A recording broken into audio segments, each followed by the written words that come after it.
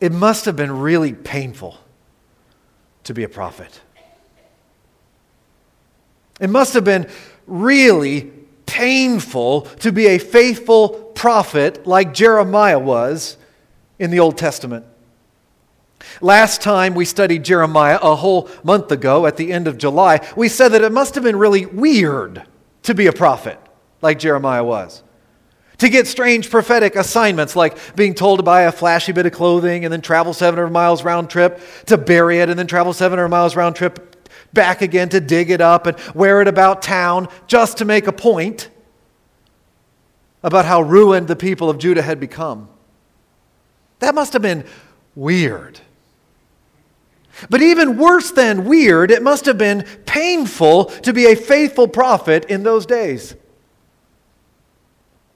We've already seen that Jeremiah was at times utterly miserable. Do you remember my anguish? How he wept over his people's pain and his people's sins. And he didn't just weep for them, he wept for himself. Because it was painful to be a faithful prophet, especially at times of national spiritual decline. At those times when the people of God were not acting like the people of God. We also read back in July how Jeremiah's own neighbors conspired against him. He often felt attacked and alone because he was. And in today's passage, Jeremiah pretty much actually says that he wished he had never been born. Did you ever feel like that? Life had gotten so painful that you wished you'd never been born because you were being faithful to your Lord. And I love that we're told that. Now, I hate that Jeremiah had to feel that way, but I love it that the Bible honestly tells it to us. The Bible tells us like it is. The Bible doesn't sugarcoat anything, including how hard it can be to faithfully follow the Lord. Jeremiah gets real and raw with God in this portion of Holy Scripture. And we need to hear it. But he also goes too far. In this portion of Holy Scripture, the prophet Jeremiah goes too far with his words. And the Lord also tells us that he, that is the Lord, has gone as far as he, the Lord, will go. Judah has gone too far, Jeremiah goes too far, and the Lord will go no further. The Lord is drawing a line. This is quite a provocative little piece of holy writing. I found my title for this message in verse 6 of chapter 15, where the Lord says, quite provocatively, I can no longer show compassion. Whew. Huh. What a thing for the Lord to say. The Lord is saying that in this situation, there is something He cannot do. Now, of course, we know that He can do the impossible. No miracle is too difficult for Yahweh. So this must be a self-limitation that arises from His own perfect nature. It would be wrong for Him to show compassion at this point. I can no longer show compassion. But the Hebrew is even more provocative, because it portrays the Lord as having been worn out and too tired to show this compassion. Some of your English translations bring that out really well. The Christian Standard Bible, the CSB, says, I am tired of showing compassion. The English Standard Version says, I am weary of relenting. The Old King James says, I am weary with repenting. The updated 2011 NIV says, I am tired of holding back. Now, of course, we also know the Lord does not get tired like we do. This is obviously figurative language, but it's still amazing that the Lord would use this volatile language to describe Himself. That He would allow Himself to be portrayed like a parent who has reached their limit. Or like a judge who has reached the end of their patience and has to act in judgment. There'd be no more chances. No more leniency. No more pulling back from delivering the judgment that Judah deserved. For hundreds of years now, the Lord had been patient and long-suffering, giving His people opportunity after opportunity to repent. But they had now reached the point of no return. It would have been wrong for the Lord to pull up now. He says in chapter 15, verse 6, "You have rejected me, declares the Lord. You keep on backsliding, so I will lay hands on you and destroy you. I can no longer show you compassion." That's really scary to read.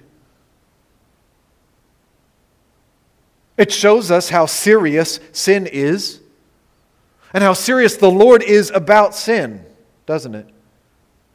It's really scary in these two chapters because it comes as a response to some prayers that sound really good.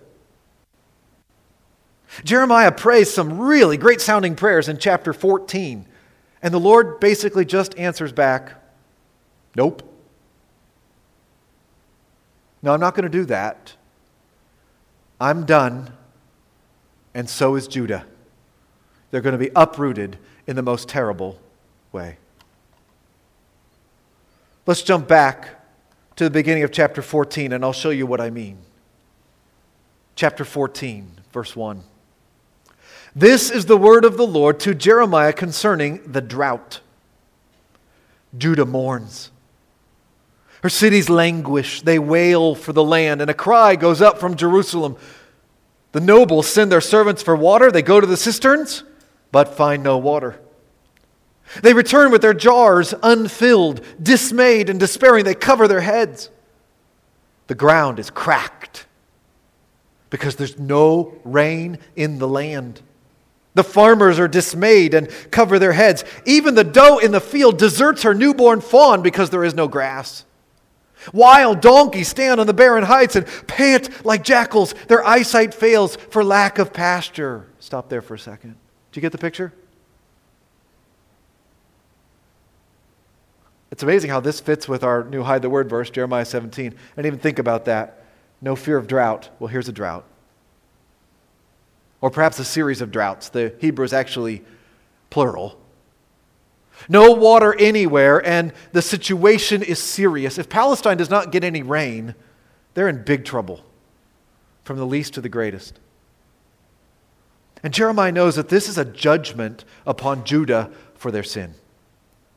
The book of Deuteronomy promised droughts like this if they would persist in their rejection of the Lord, and the Lord has sent the drought. They have broken the covenant, and the Lord is withholding the rain, which is a preview of coming detractions.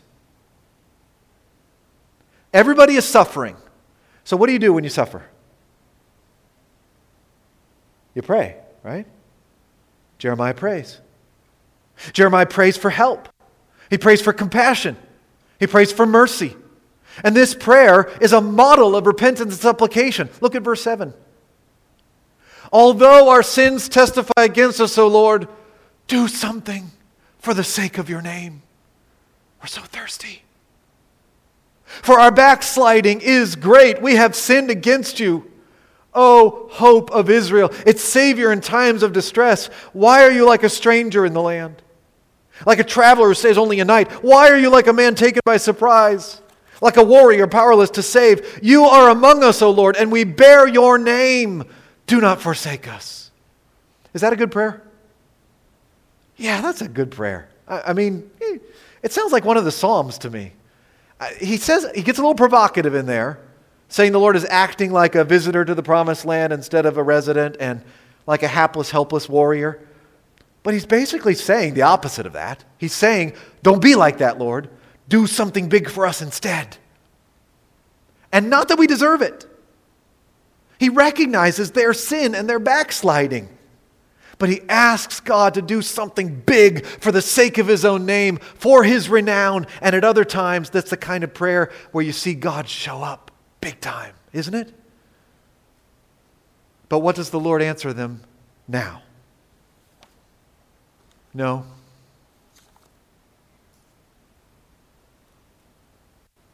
Look at verse 10. This is what the Lord says about this people. They greatly love to wander. They do not restrain their feet. So the Lord does not accept them. He will now remember their wickedness and punish them for their sins. That was a great prayer there, Jeremiah. And I'm sure you really meant it. But the people of Judah are not praying it with you. And they don't actually mean it, even if they do mouth the words. I know their hearts, and I know their ways. They greatly love to wander. So the drought will stay. The rain will not fall, and the exile will come. The problem here is not me. It is them. I have 3 points of application for us all that I want to suggest this morning from these 2 chapters of God's holy word. And here's the first one. Number 1, repent for real while you can. Repent for real while you can. Obviously, there comes a time when there is no more time. And we don't always know when that will be. We can say, from our own human perspective, without a word from the Lord, as long as there's life, there's hope.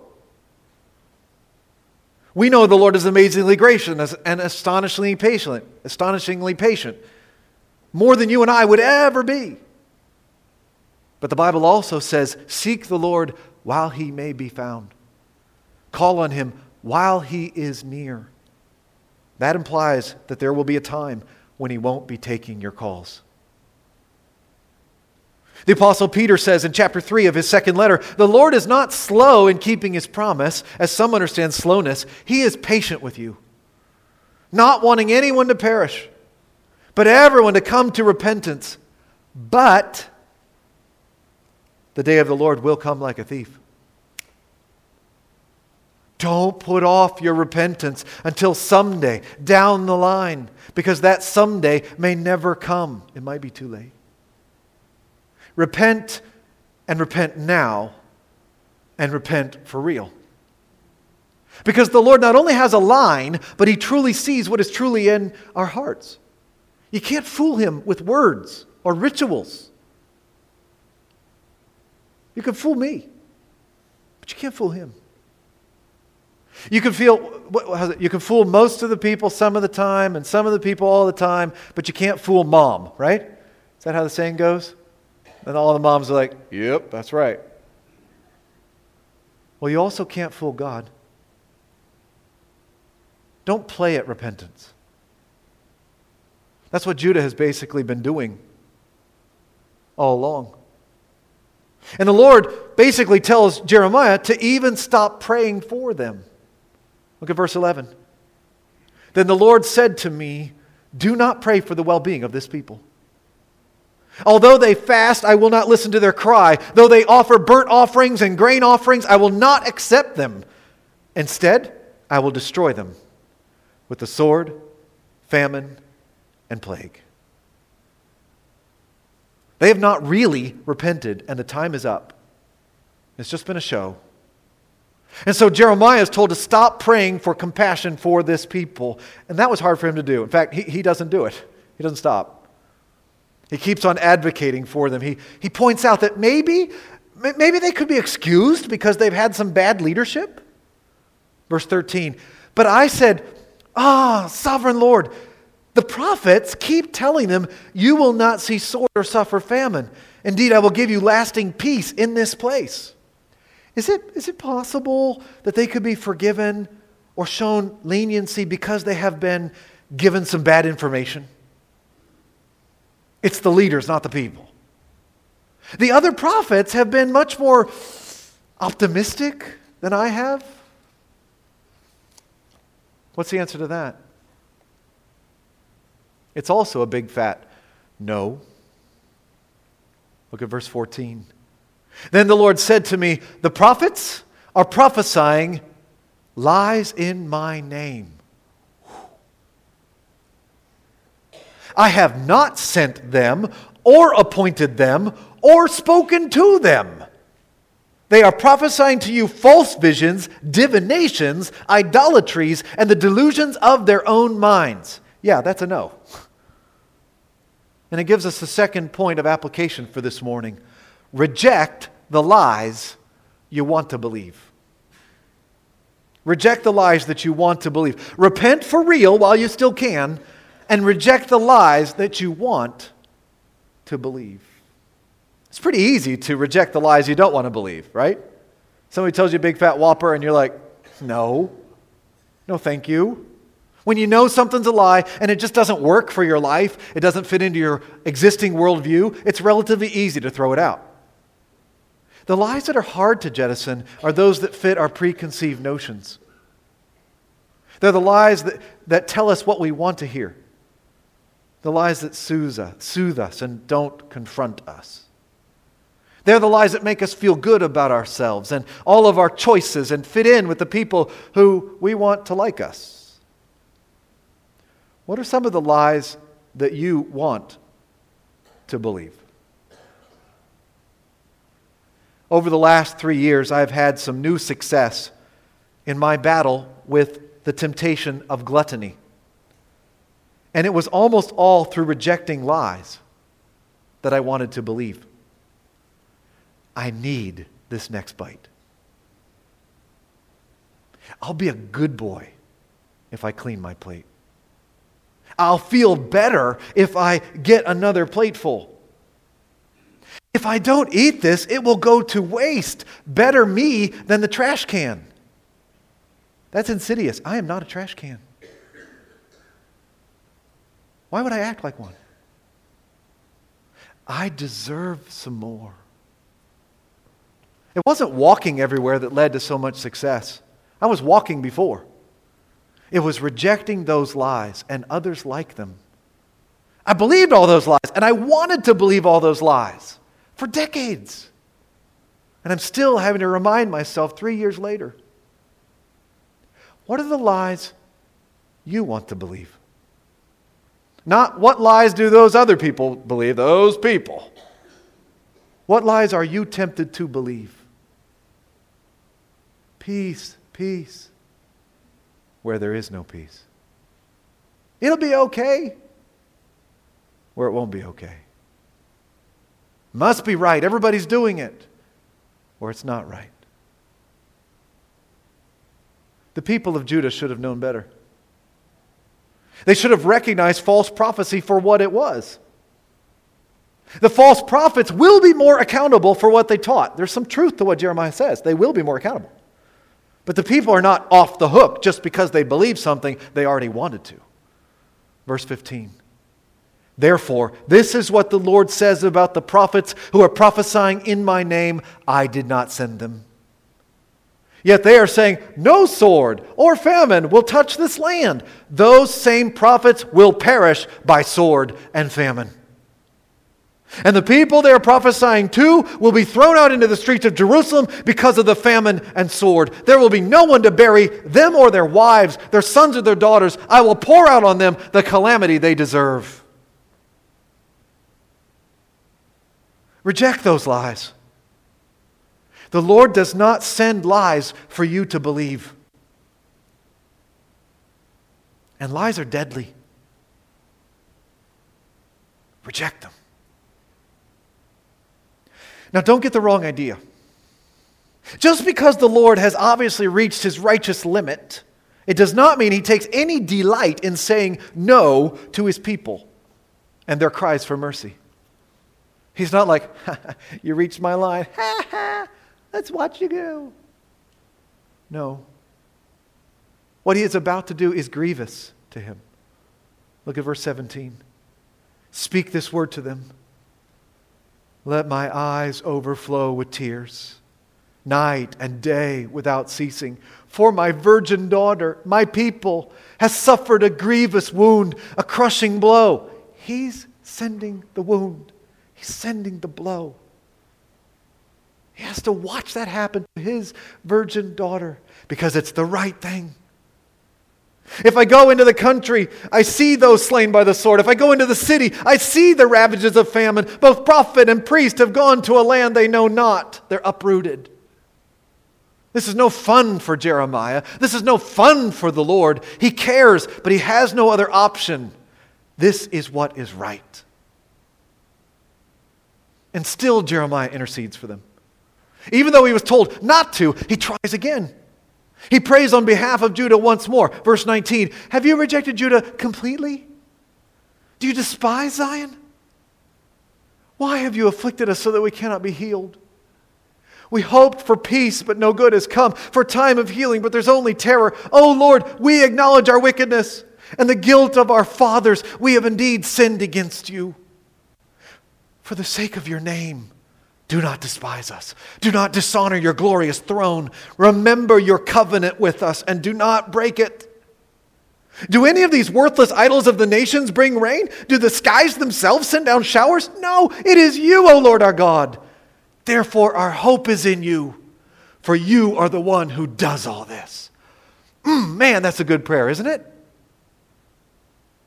Anywhere else in the Bible, 100 years before this, if the king was praying like that, the rain would follow.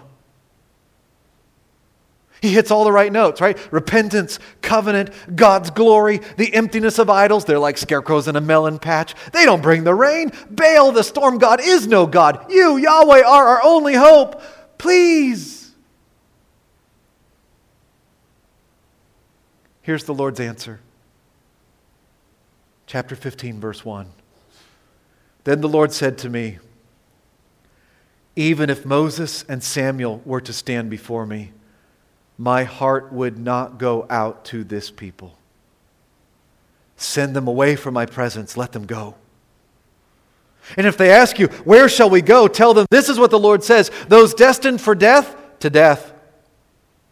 Those for the sword, to the sword. Those for starvation, to starvation. Those for captivity, to captivity. I will send 4 kinds of destroyers among them, declares the Lord. The sword to kill, and the dogs to drag away, and the birds of the air, and the beasts of the earth to devour and destroy. I will make them abhorrent to all the kingdoms of the earth because of what Manasseh, son of Hezekiah, king of Judah, did in Jerusalem. I don't know about you, but I think that's a no. Judah has gone too far, and the Lord said he will go no further. Judah's going into exile. Death, sword, starvation, captivity. Death, sword, starvation, captivity. Because Judah has gone too far. It's interesting how he juxtaposes the various notable leaders of Israel here, isn't it? He says that even if Moses and Samuel were asking for this leniency, he wouldn't grant it. Those two were famous for their intercession. Read Exodus 32 for Moses, and read 1 Samuel 7 for Samuel. So it's not Jeremiah's fault. You didn't do it wrong, Jeremiah. It wasn't like you prayed wrong or you just weren't godly enough. It's not you. Even if Israel's greatest intercessors were arguing the case, Judah would still be going down. And it's because they followed bad thumbs-down kings like Manasseh. Josiah's grandpa. The one who led Judah down to the very bottom. Idolatry everywhere. Fortune tellers, mediums. He set up an Asherah pole in the temple. And he sacrificed his own son in the fire. 2 Kings 21 says that Manasseh led Judah to sin worse than the Canaanites that had the land before them. They were worse than the Canaanites. If Yahweh does not bring judgment now, he would be unjust himself. So there will be no pity. Verse 5. Who will have pity on you, O Jerusalem? No one. Who will mourn for you? No one. Who will stop to ask how you are? You have rejected me, declares the Lord. You keep on backsliding, so I will lay hands on you and destroy you. I can no longer show compassion. I will winnow them with a winnowing fork at the city gates of the land. I will bring bereavement and destruction on my people, for they have not changed their ways. I will make their widows more numerous than the sand of the sea. At midday I will bring a destroyer against the mothers of their young men. Suddenly I will bring down on them anguish and terror. The mother of 7 will grow faint and breathe her last. Her sun will set while it's still day. She'll be disgraced and humiliated. I'll put the survivors to the sword before their enemies, declares the Lord.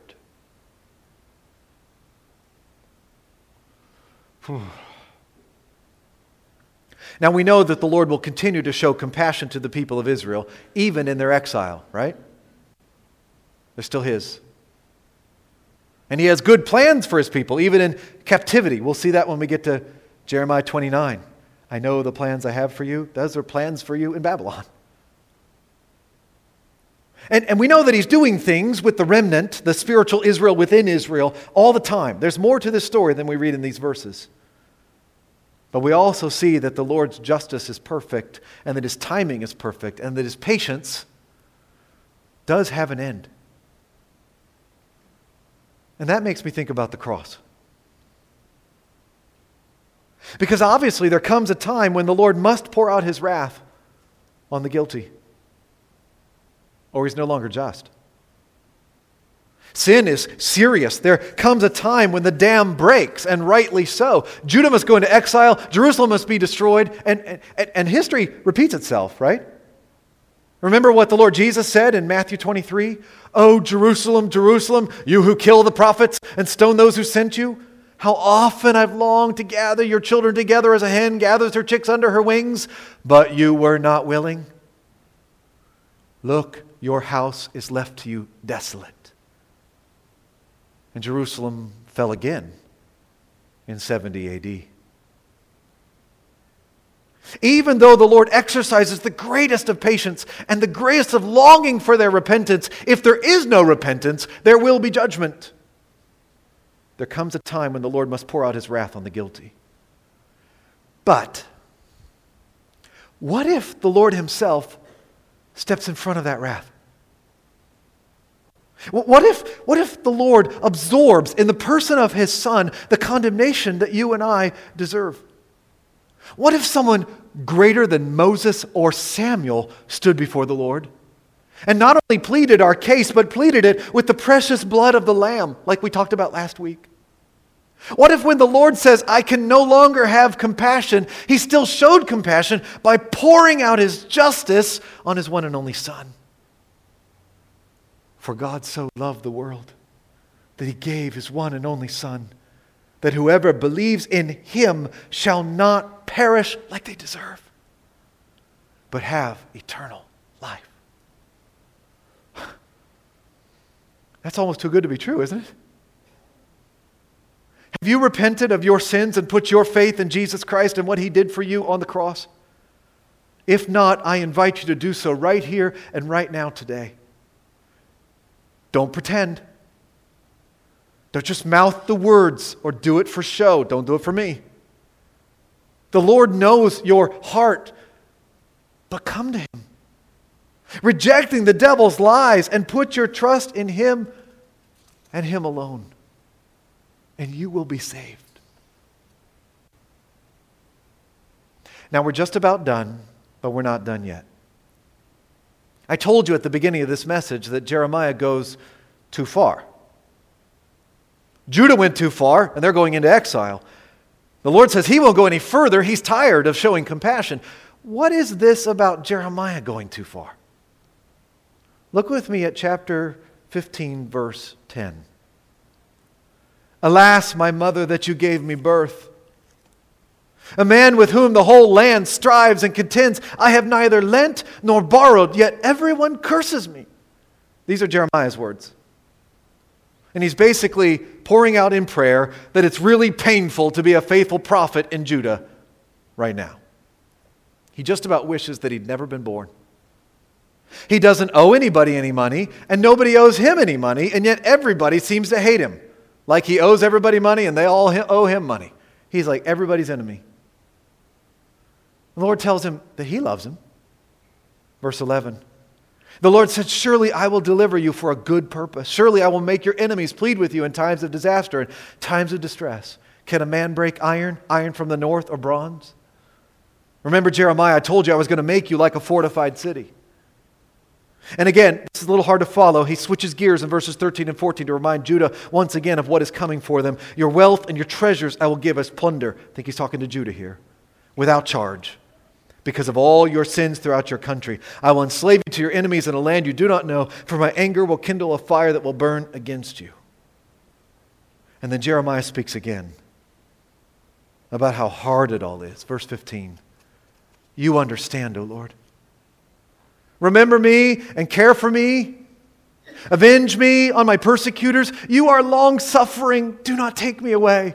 Think of how I suffer reproach for your sake. When your words came, I ate them. They were my joy and my heart's delight, for I bear your name, O Lord God Almighty. I never sat in the company of revelers, never made merry with them. I sat alone because your hand was on me and you had filled me with indignation. So, why is my pain unending? And my wound grievous and incurable? Will you be to me like a deceptive brook, like a spring that fails? Do you feel his pain? He's tired of feeling alone. At the cafeteria at school, he's sitting all by himself. And he's tired of feeling attacked. When the student goes by, they knock their tray onto his back. Oops, sorry. He's tired of feeling like he's done all the right things, but it just keeps on hurting. Can you relate to that? I've done all the right things. Why does it hurt? It's at this point that Jeremiah goes too far. He doesn't go too far by being real with the Lord. It's not that the Lord doesn't want to hear Jeremiah's heart. It's not the fact that he laments. It's not the fact that he's raw in prayer. It's not even the fact that he asks for justice and vengeance instead of mercy and forgiveness on his enemies. Though the Lord Jesus would say that that would be even better. It's not that. It's that Jeremiah basically says that the Lord is not coming through. That the Lord is disappointing him. That the Lord is letting Jeremiah down. Jeremiah is throwing a pity party for himself and basically accusing the Lord of being undependable. Listen to verse 18 again. Will you be to me like a deceptive brook, like a spring that fails? You say you're going to do this, but then you don't come through. You say you're the living water, but then you come up dry. You're a drought, Lord. That's going too far. Now, if that's how you feel today, tell the Lord. Jeremiah's not doing the wrong thing by telling him. He's doing the wrong thing by believing it. Be real with the Lord. He knows how you feel anyway. But repent of those feelings. And resist the urge to quit. That's our third and last point this morning. Resist the urge to quit when the going gets rough. Listen to what the Lord says back to Jeremiah. He basically rebukes him. Verse 19. Therefore, this is what the Lord says. If you repent, now he's talking to Jeremiah, not Judah, Jeremiah. If you repent, I will restore you, that you may serve me. If you utter worthy, not worthless words, you will be my spokesman. Let this people turn to you, but you must not turn to them. Isn't that interesting? The Lord has told Judah that he can no longer show them compassion. He's tired of relenting because they have not repented. But he also tells Jeremiah that he will show compassion to him if he repents. See, it's not too late for Jeremiah. He has not reached that point of no return. He's just having a bad day. He still needs to repent of these unfaithful words and to not give up or give in. Let this people turn to you. They can repent. But you must not turn to them. Jeremiah, don't budge. I know it's hard. I know you feel attacked. I know you feel alone. I know it feels like you've got unending pain and a wound that is grievous and incurable. But don't let that deter you from your mission. Don't stop being a broken record about the broken covenant. Don't stop being salt and light in our schools. Don't let yourself turn into one of those false prophets that just tells everybody what they want to hear. Don't start peddling lies or simply shut up. Keep on speaking the truth even when it hurts. Do you need to hear that this morning? I'm guessing that everybody heading back to school probably needs to be encouraged on some level to resist the urge to quit on our mission of speaking the truth in love and not capitulating to the spirit of the age and conforming to the many lies that surround us, even among those who call themselves Christians. To not throw pity parties for ourselves about how hard it is. As faithful Christians, we need to swim upstream, being in the world but not of it. And that's going to be at times very painful. But we know the Lord is not a deceptive brook. He's a stream of living water that will refresh us. He forgives us when we fail. He restores us. He rescues us. And He recommissions us to go back out there and stay faithful. Listen to the last two verses. They'll probably sound really familiar if you've been paying attention. Verses 20 and 21. I will make you a wall to these people, a fortified city of bronze. He's talking to Jeremiah. They will fight against you, but will not overcome you. For I am with you to rescue and save you, declares the Lord. I will save you from the hands of the wicked and redeem you from the grasp of the cruel. Pretty much exactly what the Lord said to Jeremiah in chapter 1. When He sent Jeremiah to be His prophet to Judah in the very first place. Do not budge. Resist the urge to quit. You will be a wall, a fortified wall of bronze. And I will see to it, Jeremiah, that you do not fall. So don't give up or give in. Amen? Amen.